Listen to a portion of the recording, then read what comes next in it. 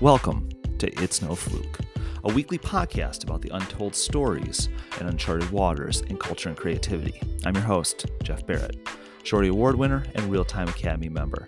Each season we'll explore a range of topics with the current and next big names in digital storytelling, featuring diverse voices from creators, brands, and great minds of our time. Today is Tiffani Bova, a global growth evangelist at Salesforce and best-selling author of the new book, The Experience Mindset, Changing the Way You Think About Growth. She's one of the most sought-after speakers in the world, giving over 750 keynotes in 6 different continents. This episode is all gas, no brakes. We dig into why employee experiences become collateral damage in improving customer experience and user convenience. And we talk about the right questions to ask to lead people to the right changes. Let's go.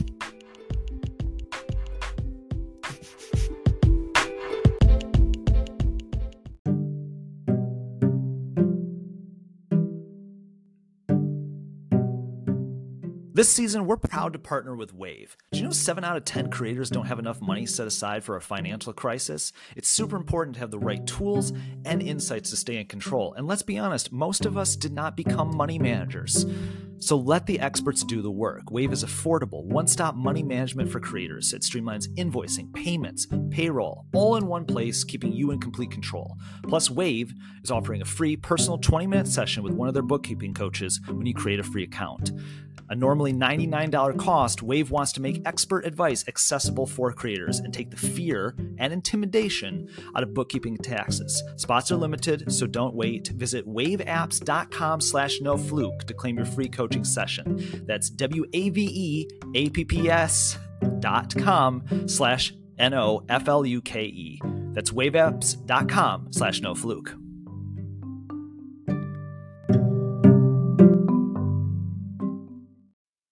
Thanks for joining me, Tiffani.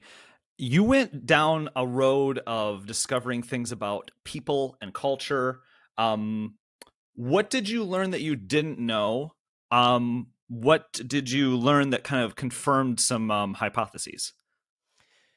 Well, it has been an interesting journey, to say the least. Look, I spent a decade of my career prior to joining Salesforce as a research fellow at Gartner. And my area of coverage was sales transformation, go-to-market model transformation, right? The way in which brands would take products and services to market, how to make that really effective and efficient. And it landed me in a space where I figured I needed to write a book about it. So my first book, Growth IQ, was born, and it was 10 Paths to Growth. And the very first path was customer experience. It was sort of, customers are your true north, live and die on the hill of your customer, right? Like they are the ones that you are in business to serve. And I sort of mentioned employee a couple of times. Mm-hmm. And now fast forward, and I realized what a disservice I had done, that I really missed employee in those 10 paths to growth. And experience mindset is sort of my way of making up for that. It's kind of the unspoken 11th path, if you will. Sure. And it really highlighted that employees are the keepers of companies' brand promises around like things like customer experience, or we're going to develop the best products in the world. Well, who does that? Employees, right? We're going to deliver the best customer service experience. Okay, well, who does that?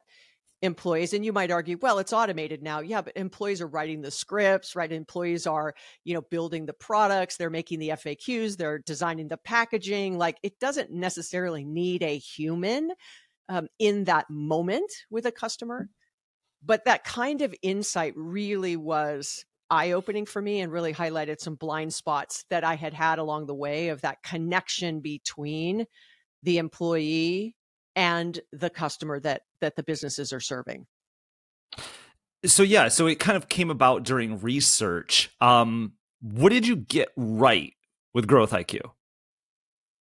I think that Growth IQ is still very relevant.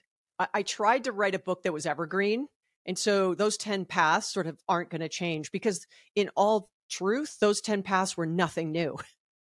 Right. I just modernized growth strategies companies have been using for 50, 60, 70 years, if not longer, with the advent of social, mobile, cloud, big data, mobile, all the things that have come about that have allowed the ability for a company, like one of the examples in the book was Kylie Jenner. And regardless of what you think of the family or Kylie or whatever, don't care. Like at the end of the day, it was 12 employees that built a $500 million business. Okay, you could argue, I don't believe it was 500 million. I believe it was 200 million. Okay, 12 people built a $200 million business. Like there's less than 7% of companies across the US that are larger than $5 million. Okay. So it is a very small percentage that gets that big. Talk when you get to 200 million or 300 million, but there's no way she could have done it in the past 50 years ago with 12 people. It would have been R&D, manufacturing, supply chain, warehouses, trucks, all the things, the infrastructure that businesses would have on their own to do that now could be done very differently. And so you see that happening, whether it's an Instagram, whether it's a WhatsApp, right? It's a handful of employees that get sold for billions of dollars. And so those kinds of advancements, I think, stay true now. Now, what's going to be next? Look, now we're dealing with AI. How will that change and accelerate the way brands are able to market, connect, and communicate with customers? Like that will change one more time. But I don't think I would change anything. I might just update the stories I use in the book. But I think it was a great springboard to the work that I've done over the last couple of years now. Well, that's my general takeaway. And in a couple previous conversations of the podcast, we talked about the half-life of technology just getting faster and faster and faster.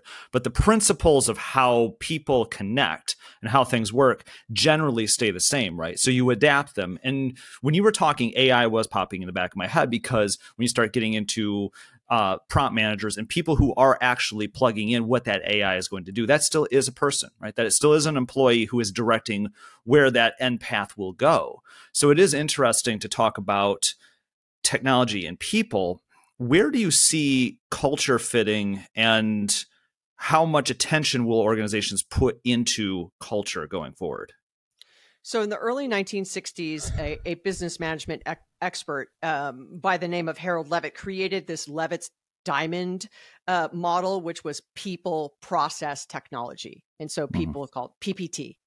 And it's, sort of shown the test of time, proven the test of time, right? People still use it today. It's kind of like what I was saying around growth IQ. I took the Ansoff matrix and I modernized that, right? It was 4 of the 10 growth paths. So I am if you will, an anthropologist of sort of business practices, because what's ever old is always new again. We think it's a new idea, but it is not. It's just technology changes the solution by which the job can be done.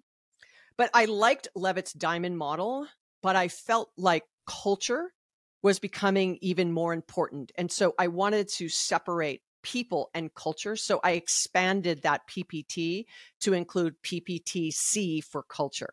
And so I actually have one chapter on each of those in the book. And culture is one of those levers that happy employees lead to happy customers. And it came from a statement I made on stage. I didn't think it was a coincidence that Salesforce is a great place to work pretty much globally. If it's not number 1, it's in the top 5.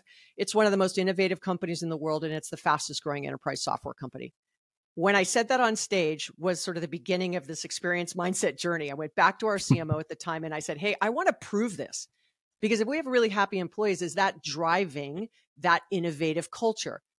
If we have this innovative culture, this customer success culture, if we have this Ohana culture, which is really what our CEO, Mark Benioff, Ohana means family in Hawaiian, that and I'm from Hawaii, so, works out well for me,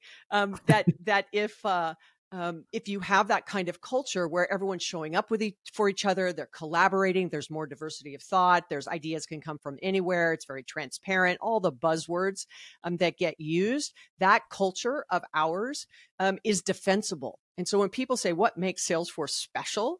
One of the first things out of my mouth would be culture, right? So if that is the case, and you are trying to build an organization or build a business that is innovative, that's resilient, that's responsive, that puts out the best products and services, that serves your customers, culture is at the center of that.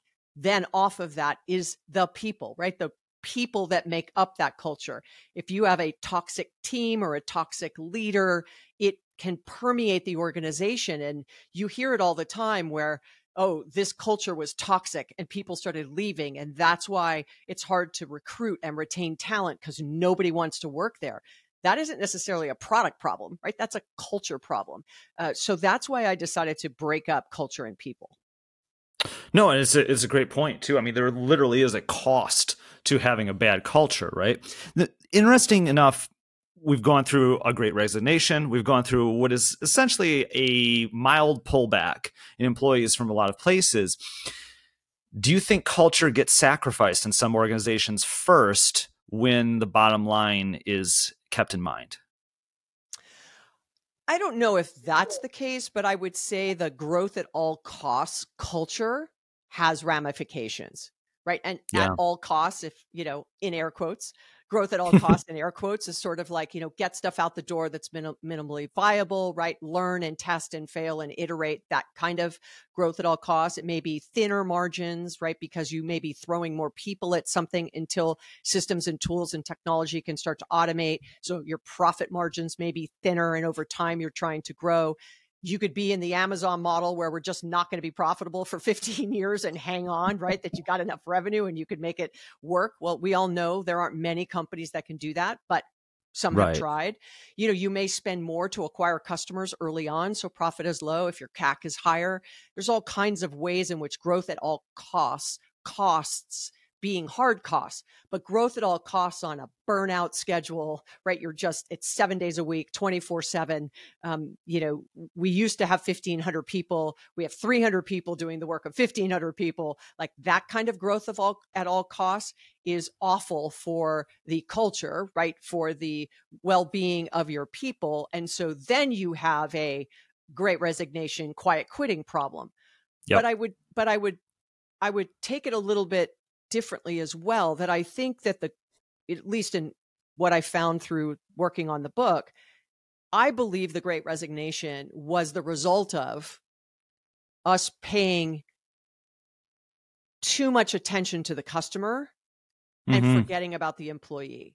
So I've been in the thick of this customer experience sort of drumbeat for a long time. And it was a big pivot to go from product-led to customer-led. And then it was, if you're going to go from product-led to customer-led, we need to have somebody who's focused on customer. Okay, then the chief marketing officer is going to start to drive customer experience. They're going to start spending money on technology. Billions of dollars has been spent on journey mapping the customer and uncovering what the customer needs and net promoter scores and all the things we know. So we've spent all this money reducing the effort of a customer to do business with us.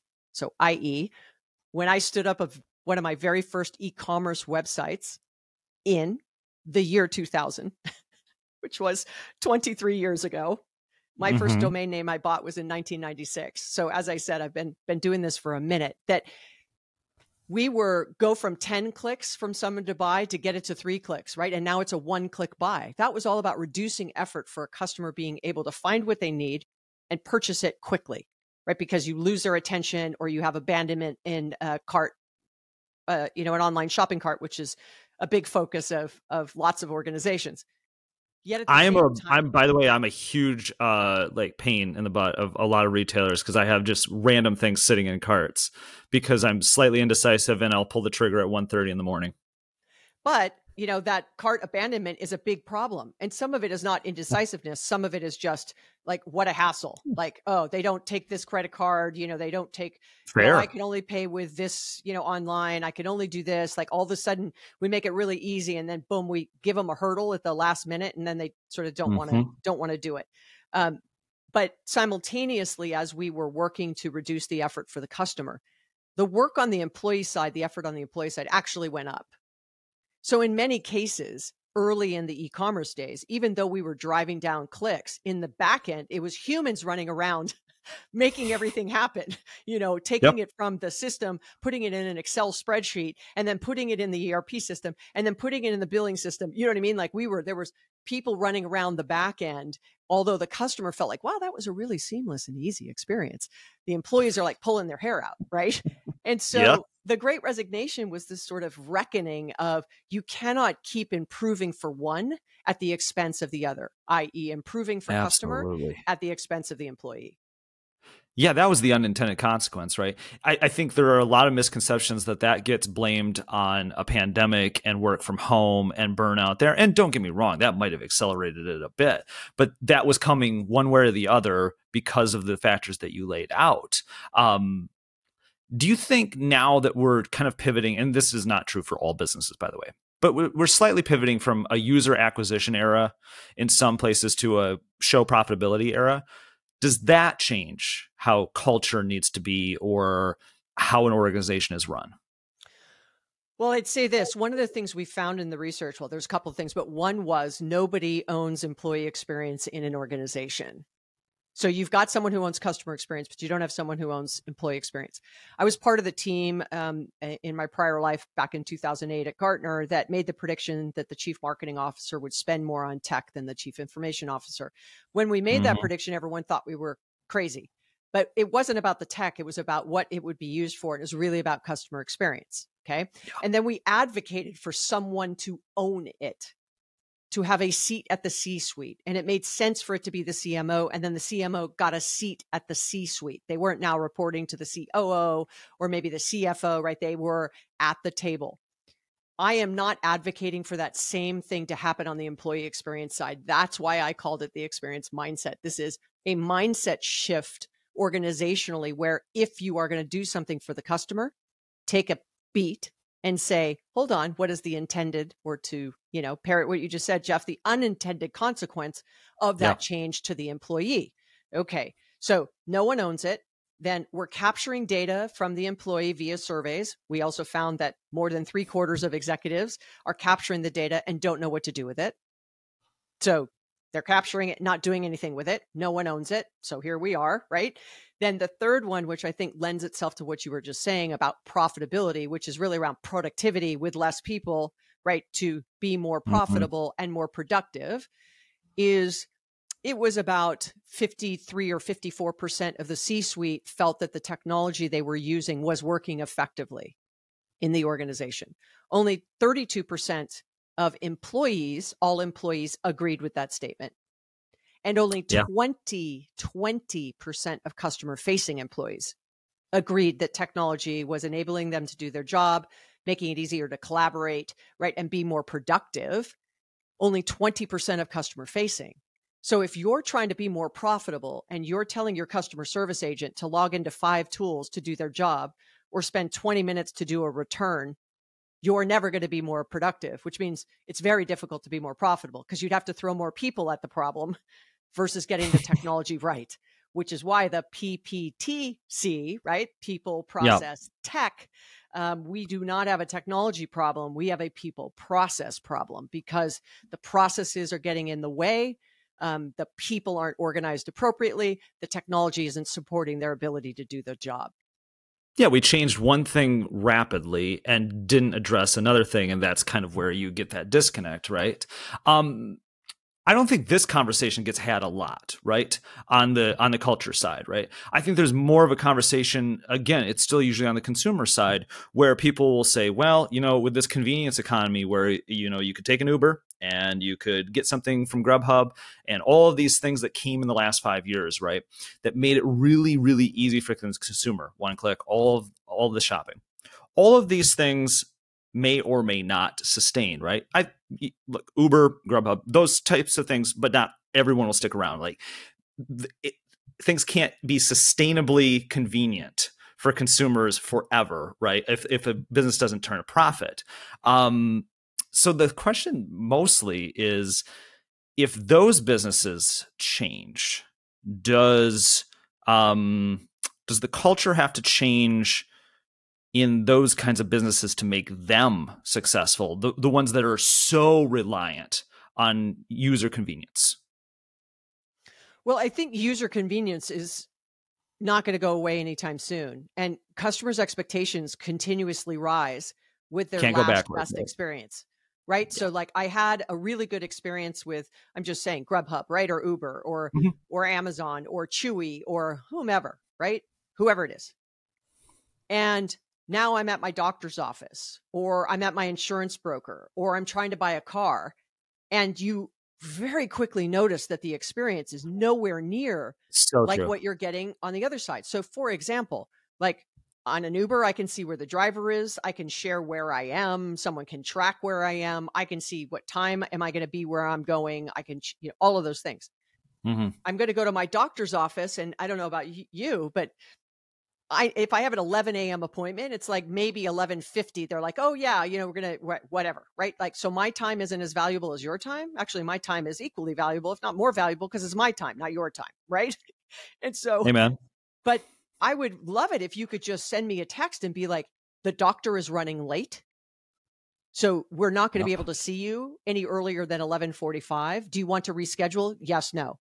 If no, we will keep you posted. We'll give you 15 minutes notice before it's time for him that you're going to be seen, so that I'm just not sitting there, right? I could be in my car taking calls. I could be, at the coffee shop around the corner doing some work. I could be at home if I'm close enough. Point is, we know that can happen. I can see where my sandwich is.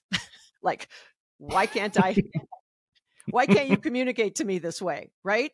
And so, yes. Or buying a car, where buying a car feels like it did 25 years ago, like, I mean, there are some brands, like Tesla before they had a retail outlet, right? But you can't really buy there, but you get the point. Like, they showed it can be very easy. Whereas when you go to a traditional car dealer, they've not been willing to sort of make that pivot yet. Cars are so smart. So, right. Cars are smarter, right? So help a buyer out. So I think that I disagree that we're not going to be able to continue to improve that experience. I think there is a huge gap between the consumer experience and the business to business experience. I think there's a big gap in highly regulated industries like banking and healthcare in being able to personalize like this. I think there is differences, right, between what are the products and services are being sold.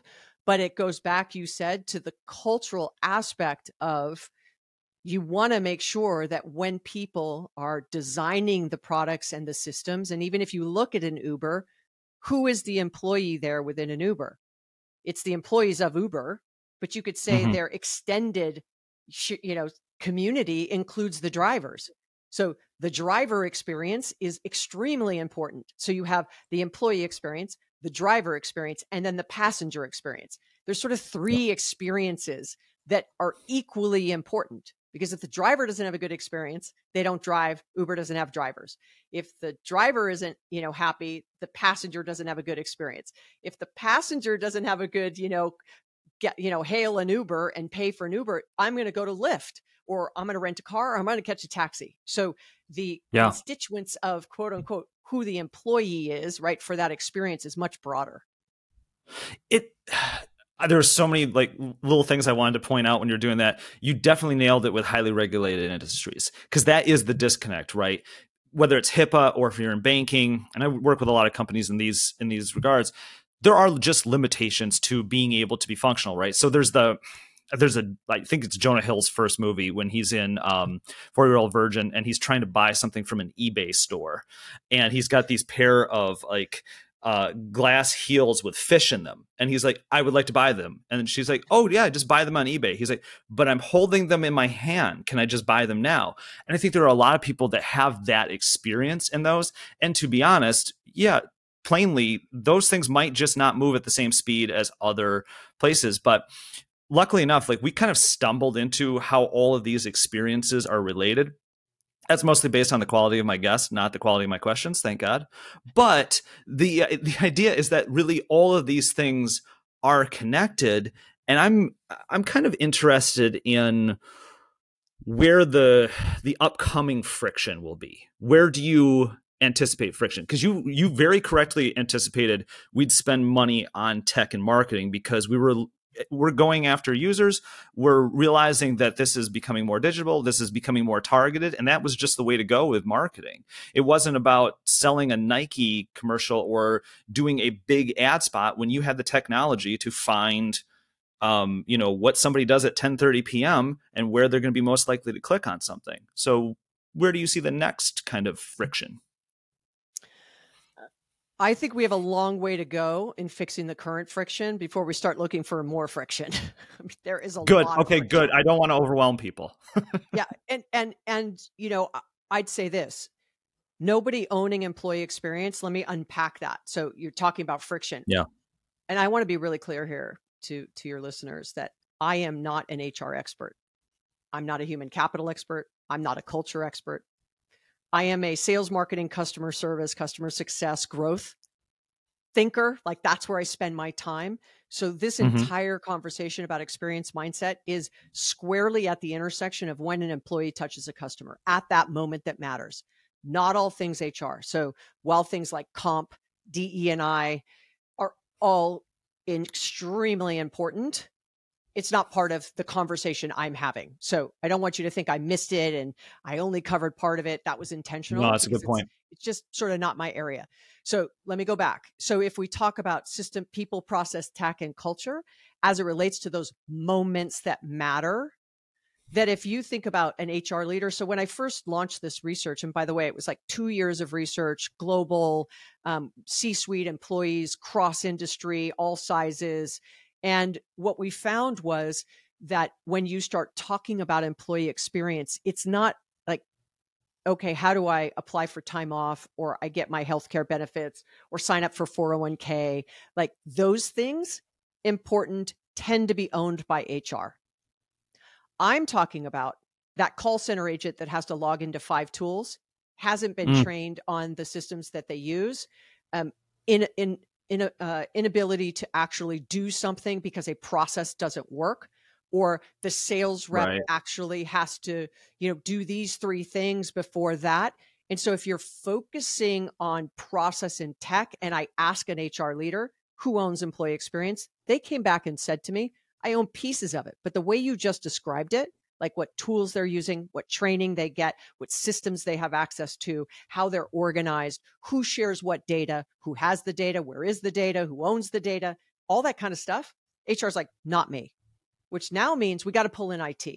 So then if I ask IT, who owns employee experience, they'll go, well, we deploy the tools that employees use, but I'm not necessarily looking at their satisfaction with those tools, which I would say is a miss. And then you may say, okay, well, who owns customer experience? Who's looking at the pieces of an employee experience that have the greatest impact on customer experience? Like the example I gave a few minutes ago. If it takes 20 minutes for a call center agent to do a return, how happy do you think your employees are? You think they wake up every day and go, my God, I can't wait to do 10 returns today because that's going to waste my whole day. Like no fun, no joy, no challenge, no creativity, no curiosity. Just please automate that. like, I don't care if you take it off my plate, right? I just don't want to do it anymore. And so then you'd say, okay, well, who has the effort, if you will, for looking at those 3 things I just said? Well, it would include HR because they may have learning and development. It would be IT because they have the systems and tools and integration and collaboration. And why do I have to log in 5 times? Can you just not share the data between the systems? And then you have the CX leader, right, or within marketing. That is the sort of 3-legged stool. But the 4th one I would add is whoever's responsible for revenue, right? Because sales has a lot of unnecessary processes as well. So now that's not a leader, right? Because those leaders are not going to go, yeah, sure, take this off my plate. It's not going to happen, right? So it really is the mindset of those 4 to say, hold on, like, are we doing things for our employees? So for example, if you're tracking Net Promoter Score, are you tracking ENPS or Employee Net Promoter Score? If you're tracking Customer Effort Score, are you tracking Employee Effort Score?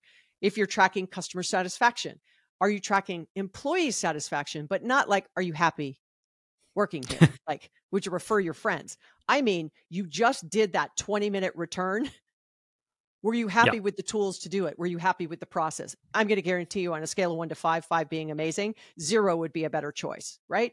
So is anyone doing that? And that's what I mean by, I think we've got a lot of friction to work through now because we've been spending decades fixing the friction on the customer side. And we've made the friction on the employee side, once again, almost worse, which is why we're in the situation we're in.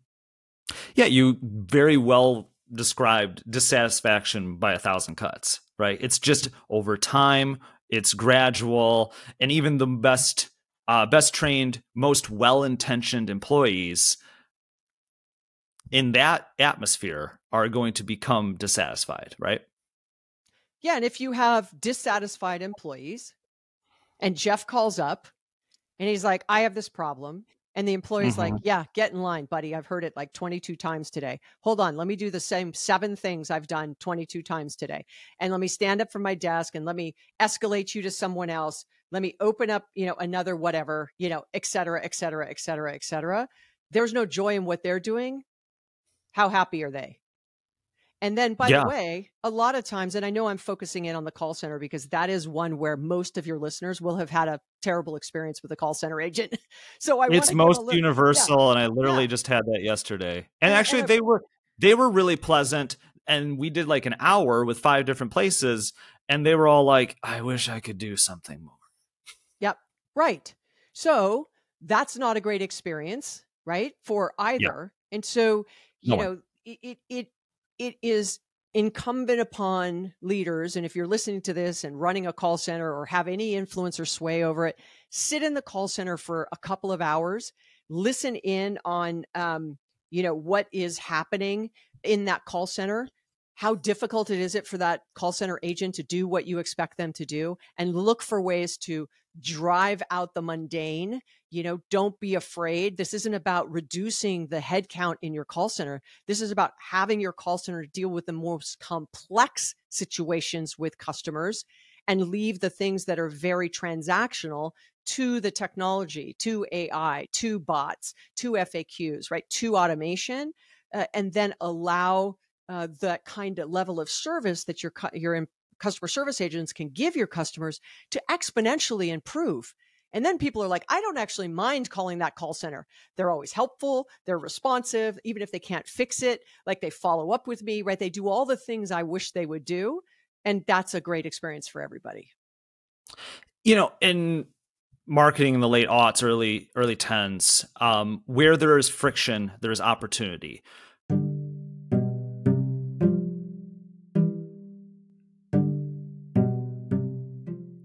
Money management, like a lot of things in my life, currently sits on a notes app as a thing I should be doing, but I'm not currently doing. Managing your money and accessing expert advice shouldn't be hard, and that's why It's No Fluke is proud to partner with Wave. Wave offers an easy-to-use suite of money management tools for creators in one place, streamlining your bookkeeping and saving you major time. Plus, when you create a free Wave account, you'll get a free personal 20-minute session with one of Wave's bookkeeping coaches, normally priced at $99. It's not a sales call. You can ask any questions you have about bookkeeping and get expert advice. The goal is to help you feel confident and in control of your finances. Spots are limited. Don't wait. Visit waveapps.com/nofluke to claim your free coaching session. That's waveapps.com/nofluke. That's waveapps.com/nofluke.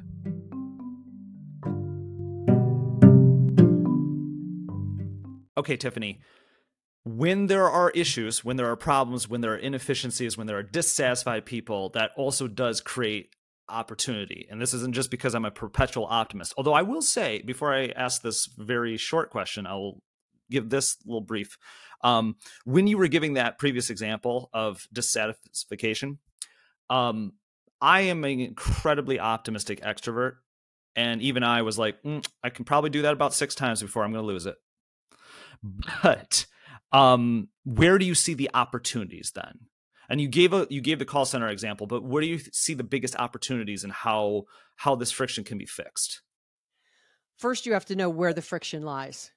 When I used to advise customers when I was at Gartner, and people would ask me that's a similar question, Jeff, in some way, right? It was kind of generally the same thing. I would just immediately answer like, boom, like, here's what I think you should do. And over time, I learned that I was doing a disservice, actually, that the answer back I should have given, and is the one now I give and have given probably over the last decade, is I don't know the answer to that question. What do your employees say about these 5 things? The tech they use, the processes to support their work, their career development opportunities, their collaborative, and then what do your customers say? What ends up happening pretty obviously is they'll answer the customer ones pretty quick. But they won't be as detailed about the employee ones. And they'll be like, well, our latest survey told us whatever. And I'll be like, great, when was the survey? Oh, it was, I don't know, 4, 5, 6 months ago. And I'll be like, okay, don't care, backward looking. Like, right? Mm-hmm. Or I'll say, okay, great. It was 5 or 6 months ago. What were the top 3 things? They don't always know. But if I said, what are the top 3 pain points on the customer side? A, B, C. What are the top 3 pain points on the employee side? They may guess, because it might just be, so they want to work from home. They want more pay. Like, let's go to the obvious ones that are not maybe incorrect, but not accurate based on what I'm trying to get out of them. Right. They're of course, but. Yeah, of course, but, right. And so then I'll say, all right, what did you do? If those were the 3, what did you do to remediate that? If it was, they want to work virtually, like if you think that that's one of the biggest friction points, what is your hybrid work? What's your plan? Like, what's your mandate? Is it everyone comes back to the office? No one comes back? Like, that's a cop out. Like, is it by team? Is it flex 3 days a week? When you're in the middle of a project, it's 1 month a quarter. Like, what is it? Like, what is your work from home policy? Like, and what's happened for it? Can they show me that they captured the data and then actioned it? Even if it was, we heard this and we chose not to do it, then I ask them, great, how did you communicate that you were not going to do it and why? And so I just start asking questions, and very quickly, executives that are paying attention and not getting defensive, which is always difficult to navigate, they start to notice how much more they know about customer than they do employee. And it kind of gets the horse to the water. Now it's, okay, now what, right? Like now that we've uncovered that you are more focused on customer than employee, even though employees are really important to you, et cetera, how do I get you to drink, right? What are the things we need to do? And then that's where I say, you need to find out what are those top things in your employee base, and then decide, do they have impact on CX? Are they outside of the customer? And if they're outside the customer, it could be an HR thing. So HR go work on that. If it is a customer facing issue, like the ones we've just been talking about, or friction points, now get with IT, get with the call center leaders, right? Get with your CX leads, and start to journey map a call center's day, or journey map a sales rep's day, or journey map a marketer's day, or your field technician's day, right? Like, start to journey map those entire experiences for your employees during those moments that matter, and start to work through where the friction is. Because you're trying to, how many executives do you hear? My job is to remove obstacles from your job. Great. What are the obstacles to my job? I'm glad that that's what you are, what your mandate is, and what you say, and what it says in your bio, and what it says on your LinkedIn profile, and what you say at the beginning of meetings. But tell me what obstacles exactly you're trying to get out of my way, please. Like, I want to understand what obstacles, because the obstacles you think is happening is not what's actually happening, which was that 20% of customer facing thinks the technology they're using is not working. And we found from executives, right, that there was a 30% gap between what the executives thought versus what the customer facing employees thought. No, fascinating. This is a little divergent, but at the beginning of that, you talked about not giving it an answer immediately and asking more questions. That had to be a conscious choice in your career. Tell me a little bit more about when you made that shift and the courage to, because I think early on, or at any point in somebody's career, it's tough to not come in with an answer. Well, especially in the role I had, right? I was a research analyst. I was an advisor. I was a consultant. It's kind of like what we get paid to do is have an opinion. Yeah. And it's not that I didn't have an opinion. It was that I started to notice that there was different types of leaders that were very responsive to here's the 3 things I do. And there was a group of leaders that were not responsive to, here are the 3 things that I do, that I would suggest you do. So some of it was, don't tell me, right? Show me and let me kind of come along on the journey. When I started to realize that sort of difference, like I've heard people say, like, ask better questions than listen. And, all true, but we're all on our own journeys, right? I had to sort of get there on my own. That when I started working with companies that I did the latter, right, versus the former of tell them, and instead tell them in an indirect way, which is kind of how I write my books. Like, I just tell the story, come to the conclusions on your own. I'm not going to tell you what you should do. I'm going to give you options on what you can do and the benefits, pros and cons of those options, and where I've seen companies deploy those ideas or options and what's worked and not worked. And if you can see yourself in any of that, fantastic, was a win, right? But what I noticed with the executives that I started down the path of asking, they were far more engaged in the process. If they were more junior, they liked you to tell them because they didn't actually know. And so, right, the more senior, they had the expert's mindset where I know this, I've done it 100 times, did it in my last 4 jobs. Like, you're not telling me anything new. I needed beginners' minds. And the way to try to plant the seed for a beginner's mind is start to ask questions where they themselves go, I don't know the answer to that, but I'm not going to admit I don't know the answer to that, but I'm going to jot down that question. And the next time we get together, right, I'm going to come back with it. And then they'll say something like, I thought about that question. And I went back to my team and I got this answer. It was not what I expected. So based on that, I want to do this. And in my head, I'm like, check. Yeah. I couldn't have asked for a better outcome, right? Because if I had just started with I think you should do this, you get the expert's mindset shows up, arms crossed, no interest in hearing anything further I had to say. No, absolutely. I mean, you start to learn, you adapt to the room, but that's very key in who you're talking to, right? And I'm sure you probably make that calculus still every day. Yes. And I would say it took me probably, a handful of months to get as good of it as I do in person via Zoom during the pandemic. Yeah. Right? So reading a room and a small, postage stamp size screen is really difficult because you're trying to read 6 or 8 executives simultaneously. It's much easier in a room, right? Because very quickly you can see 4 people at the same time. And you don't see their hands. You kind of just see, from sort of their chest up. And so you're missing hand movements, you're missing things, little cues. So it's a lot more difficult to do what we're talking about now remotely. But it goes also back to leaders. It's more difficult to get your people engaged and inspired and communicate and, share and do things in an empathetic way virtually. So it is a different muscle and different skill that you have to work on if you're so used to doing everything face to face, because there's a lot of things you miss by not being able to see someone in real life. Yeah, I mean, we're all getting better at it in real time. I mean, even with this podcast recording, it's audio for everyone, but we're doing this via video just because it's good to, see facial expressions, excitement level, where you're, if I see that you're perking up about something, I want to let you take that and ride with that for 5 minutes, right? Things that you don't necessarily get if you're doing audio. For people who listen to this podcast, there's probably a lot of creators. We're the Shorty Awards. The idea I want to kind of unpack briefly is, in your career, there's a balance between, if you're working for a place, whether you're doing your own thing or you're working for a place, the idea that you create value inside the company and outside of the company, right? What do you find as the value in writing books, in giving speeches, in doing things that are outside but still connected? Kind of how do you view that space of being a creator, being someone who produces content, but also being inside of a company?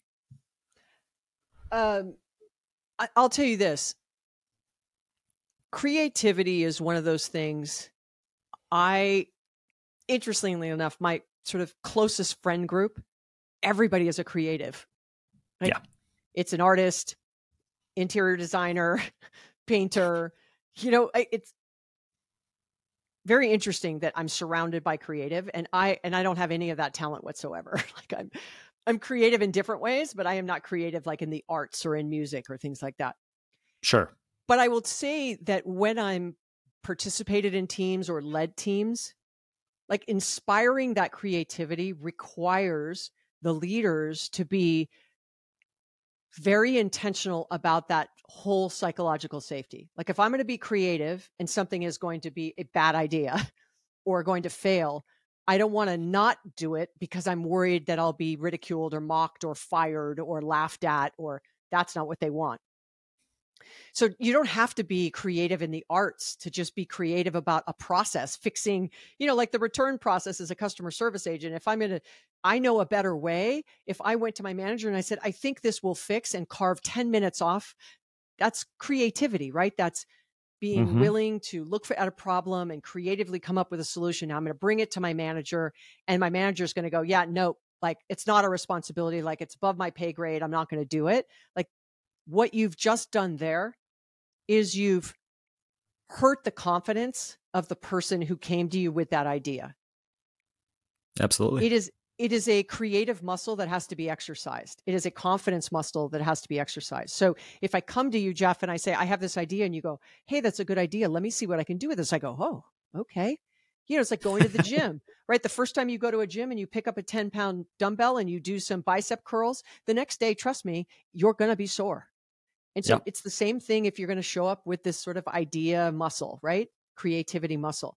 And then as you keep doing it, it's less sore. And then all of a sudden you can pick up a 25-pound dumbbell and a 30-pound dumbbell. And then your confidence continues to build. So it's up to leaders to create a safe space for that confidence to blossom. And it doesn't always have to be right? It's like you have to learn how to learn in the loss, right? And then win and keep going. And then you're going to lose again. And so I feel like that goes back to where we started this conversation on the culture of the people and what are the things that leaders can do to foster that creativity, reward it for both its wins and losses. Like your next team meeting, ask everybody around the room to say what they did that didn't work this week. Everyone share what they didn't work instead of, well, tell me all the great stuff that's happening in the team. No, let's talk about all the stuff that didn't work. And not because you're trying to shame somebody, but because, I was going to do that. So how did you fix it? Now, that all of a sudden creates this culture of innovation, creativity, safety, etc. And safety is important. Like hopefully that culture is willing to share. Yes. I think that's incredibly important, right?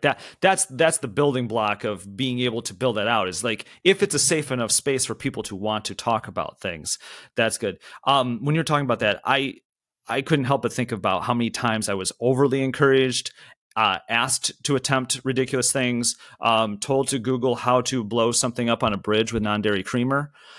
So all these random things that I was overly encouraged to do. So I'm probably living the 95th percentile version of my life because there were enough people who said, sure, yeah, let's look into that. Let's unpack that. Or in this case, let's give Jeff a podcast, see what happens. But what do you give the advice to people when, other than finding a job, but when you are discouraged with the culture, if you aren't being heard, then what is the counterpoint to that? It depends how far down the road of that unhappiness you are. Yeah. Because if you're way down that road, then you're already into quiet quitting, right? I come here, I do what I have to do, I go home, I come back the next day, I do it again. It is a paycheck. It is not a career. It is not inspiring. It does not bring you joy. It is I have to do it. And considering like 9,000 hours of your life literally is spent at a job, that is a shame that a third of your life you will be unhappy, like by choice. So it isn't that if you're really far down that path, then I would suggest you should leave. If you're at the beginning of this unhappiness, then that's where hopefully the culture will stand up and rise up and get you back on track. But then you have to go to your manager and say, look, I'm sort of like losing my, joy. I'm losing my interest. I'm losing my willingness and my satisfaction. And I really enjoy where I work. Maybe I should be looking for another role in the company because I want to stay here. Or maybe we can pick something I can start to invest in from a learning perspective. So, maybe 6 months from now, I can move on to a different role. Or, I want to be a manager. So can I get plugged into the management development program or whatever it is, right? You have to also ask. And that is that, now we can open another buzzword of the imposter syndrome, right? You have to feel confident enough to ask for it and not feel like you're not worthy of whatever it is. And so this is a lot of self-work. But if you don't invest in yourself and you don't stand up for yourself and you don't ask for what you want, no one else is going to do it for you. So it just depends how quickly you want to raise the flag when you start to feel like you're getting dissatisfied. You may say, I'm just in a funk. Like, let me give it a quarter and see if, I come around the other side. And if you realize, it wasn't a funk, I'm really not happy, then that's where you need to go to your manager and start raising the flag. And if you feel like you can't do that, then I would go anyway. Yeah. And for aspiring content creators or creators in general who are at an organization right now, right? And that might be an idea for how they create value, right? How they get more done in the workplace. I mean, that's not universal, but there are a lot of cases in which people create content outside of the workplace, get more pull, more sway, more opportunities in the workplace because it's being seen out there, and there's some value in that. How do you guide somebody to go down that path if they're a little reticent and they don't want to hit send yet, to kind of do things outside the org that might get them a little bit more value inside the org, if that makes sense? Well, one of the things that the research showed, not ours, but that during that Great Resignation, it wasn't necessarily just a functional shift where people were going from one corporate environment to another corporate environment. A good percentage of it wasn't the majority, but a good percentage of it was I left corporate to stand up my own business. Like, I've been waiting for the right time to do it. Might as well do it now. I just got let off from work, right? I'm going to collect unemployment. There's a little bit more because we're in the middle of a pandemic that the government was doing. I have a little bit of a cushion. Let me give it a 6-month ramp. Let me try to start my own content creation business or become my own thought leader or stand up my own podcast, whatever it might have been. And so we saw a lot of that, which I think is fantastic. And then sometimes people tried it. It didn't work. They bounced back, right? Now they're either going back to their old job or to their old company, or they've found somewhere else because now they have new skills. But even if you just look at ChatGPT or, just GPT in general, look at all these people that are like spending weekends and after hours to understand how to use it. What are the best prompts, how to get the most out of it, and then creating these little niches of there isn't a lot of people who are really good at it. If you're going to get really good at it, make that investment, you can go where you want to go and do what you want to do. So, there is value in doing it. But I will say one kind of caveat asterisk here is I'm not a fan of doing it during the time you should be working at the job you're working at. Like, I don't think that that's fair either. Like, don't just go, well, I'm working 3 jobs and everyone thinks I'm working for each one of them full time. Like, I don't agree with that. I think that trust needs to be there on both sides, from the employer and the employee. But if there's ways to do it after hours and on weekends, I'm all for it. Yeah. And funny, full circle, you alluded to this earlier when it takes 12 people to start a business, right? Things are much easier. Things are easier to start a business. Things are easier for a consumer. And we've definitely talked about how it's a little bit tougher for an employee. What is your most general takeaway? I guess it's a 2-part question. What's your most general takeaway doing the research for Experience Mindset? And again, maybe what's the one thing minus culture that surprised you the most? What surprised me the most was when I shared it, and I shared the research and I shared the findings, I heard the following 3 things. 1, if it's so obvious, why isn't everyone doing it? And I was like, I know, right? Right? So what surprised me most was, it's so obvious, why isn't everyone doing it? And I was surprised that everyone wasn't doing it. You know what I'm saying? Like, I thought, we're going to uncover the greatest sort of levers with an employee that have the greatest impact on customer. And if you do that right, you get this kind of exponential growth. It becomes this flywheel of, you do E right, C gets better, you get those 2 things, you get greater growth rates. Like, intuitively, it's obvious. And by the way, I'm not the first to say it by any long stretch. However, we are one of the first to prove causation and a direct connection between what parts of employee experience actually have impact on customer experience and actually has impact on growth. So the second thing I heard after if it's so obvious is, okay, well, what's the return on investment? So then they get into those habits of, I won't make the investment, right, unless I can see the return. Similar, like, I know if I spend $1, the CAC is this, and if I spend $2 here, I get this back, and the lifetime value goes up, and net promoter does it. But they can rattle off all the stuff that drives greater revenue or profitability or reduces costs. But on the employee side, need it to be linear, right? Yeah, but on the employee side, they're kind of like, well, outside attrition and the cost to hire and lose talent, what's the ROI? And then the third thing I heard, which wasn't necessarily surprising, it was more of a oh yeah, this will be a problem. And it was, who owns it? Who owns it? So it was about almost a land grab conversation. Oh, I can take that over and then I can actually own this part of IT and own this part of customer experience and own this part, Oh, right? The whole, if no one owns it, I want to own it. And if I own it, then I get budget and resources, more sphere of influence, a bigger title, blah, blah, blah, versus, which is why I was very intentional in saying the experience mindset, because it was not about a new role. It was not about yeah. necessarily ROI. It was, although very important. I don't want you to think that I'm saying return on investment doesn't matter. It does.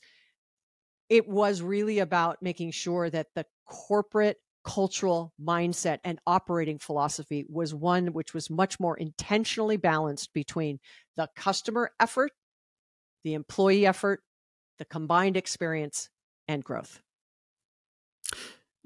It took me a while in this conversation, but the epiphany just happened where, oh yeah, that's a land grab. That's a possible minefield of a land grab of people wanting to own that or not wanting to own that, depending on the organization, right? No, that part is fascinating. Before we close, Tiffani, what is the worst piece of career advice you were ever given? Business isn't for me. Was there a follow-up to that, or was it just business wasn't for you?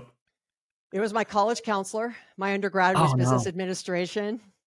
And she's like, yeah, I don't know if business is really for you. You might want to pick another undergraduate degree. Yeah. Seemed to work out okay. Yeah, it seemed to work out okay. But I didn't go on to get my MBA. I had to pick another undergrad. Did I think business was really for me? That's a whole nother podcast. But, here's what I would say is that I'm a listen visual learner, not a read learner. And so it just wasn't interesting. It wasn't compelling. I had kind of already been working in business very early. It had a really amazing mentor who was one of the very first female presidents of YPO. So I had someone I could see, that was a woman running a business, a multi-million-dollar business. And I was working for them. That was a family friend, and kind of everything I learned about business, I pretty much learned from her. And then I went to college, and they were trying to teach me business, and I'm like, it's not really how supply chain works. Anyway. So, whenever they send me, the obligatory alumni donate to the Alumni Association, I'm like, I earn my money from business. Yeah. Yeah. Anyway, No, I mean, I have a marketing. Oh no, I have a marketing degree, right? And I remember and that's the half-life of things that change, right? You have to be adaptable. I've adapted many times. I remember having a marketing degree and freshman year, 2003, and we're talking about Krispy Kreme's got to grow like 30,000 more stores so they compete with Starbucks. I'm like, those are drastically different things. Like those are drastically different businesses. You were telling me the wrong thing. I remember I shot out something about, I think this is like at 04, and my marketing teacher thought I was the dumbest person alive because I was like, well, content's just going to go into a bunch of silos with social, and just everybody's going to listen to whatever they want to hear, and from like the 6 people they want to hear it from. And they're like, no. They're still going to read newspapers. I was like, okay, sure, cool. There's all kinds of like weird, bad advice there, but I think generally you get more from, and don't get me wrong, college is great. You get more from the people around you, the experiences you have, the people that you encounter down the way, advisors, mentors. So to close, what is your best piece of advice you can give people in general? Blank question. Trust the process. It's kind of oh, really? That's what you had to say? But I have no patience. So I did not trust the process a lot of times. And in hindsight, looking back, it works out eventually. Look, I was a Loqua's beta client. I was Constant Contact's beta client. Mm-hmm. I was working in this world in 2000 when people still wanted to buy Yellow Page ads versus doing something online. I, like you, Jeff, have seen it from a very long lens. But if I had given up like, oh yeah, they might be right, or I'd really tried to push, we were just really early. And so you either have to hang on and be like, eventually at some point on the other side of this, right, these two things will match. What I think might happen with some, adjustments, because we're not always right, and what the market is willing for. So I'd say trusting the process. If you believe something to be true, you either have to manifest for it to happen, or you have to trust the process that along the way, eventually it's going to get close to what you anticipate will happen. And then that's where you have to find a job, a role, a company, your own startup, where it will foster that journey for you in a way that's more enjoyable. No, that's a really good way of defining like the balance between pivot and belief, right? Yeah. Because sometimes we need to pivot, and there are some times where we just need to believe that we can kind of stick through that, and that will be there. Tiffani, please shamelessly plug anything and everything you have. Oh, I appreciate, the opportunity to be on the podcast today. The new book is called The Experience Mindset. Pick it up wherever you buy books. It's an Audible, Kindle, a hard copy. You could follow me on social media. I'm pretty active on LinkedIn and Twitter and Instagram. And I'd always love to hear feedback. If you're working for a company where you think they're doing it really well or not doing it really well, drop me a note. I always love to hear stories, that either validate or dispel what it is I'm talking about, because this is all about learning. I'm not right. This is a journey that I will be on for a minute. So I'm always open to new opinions. No, I appreciate it. I think the best advice comes from people who are ready to admit they're still learning in the process too, right? That you're not the expert. There was one specific point where you said thinker, not expert. Yes. And I definitely felt that. And I think that was important. All Tiffani, right, well, thank you. Thanks for having me, Jeff. Appreciate it.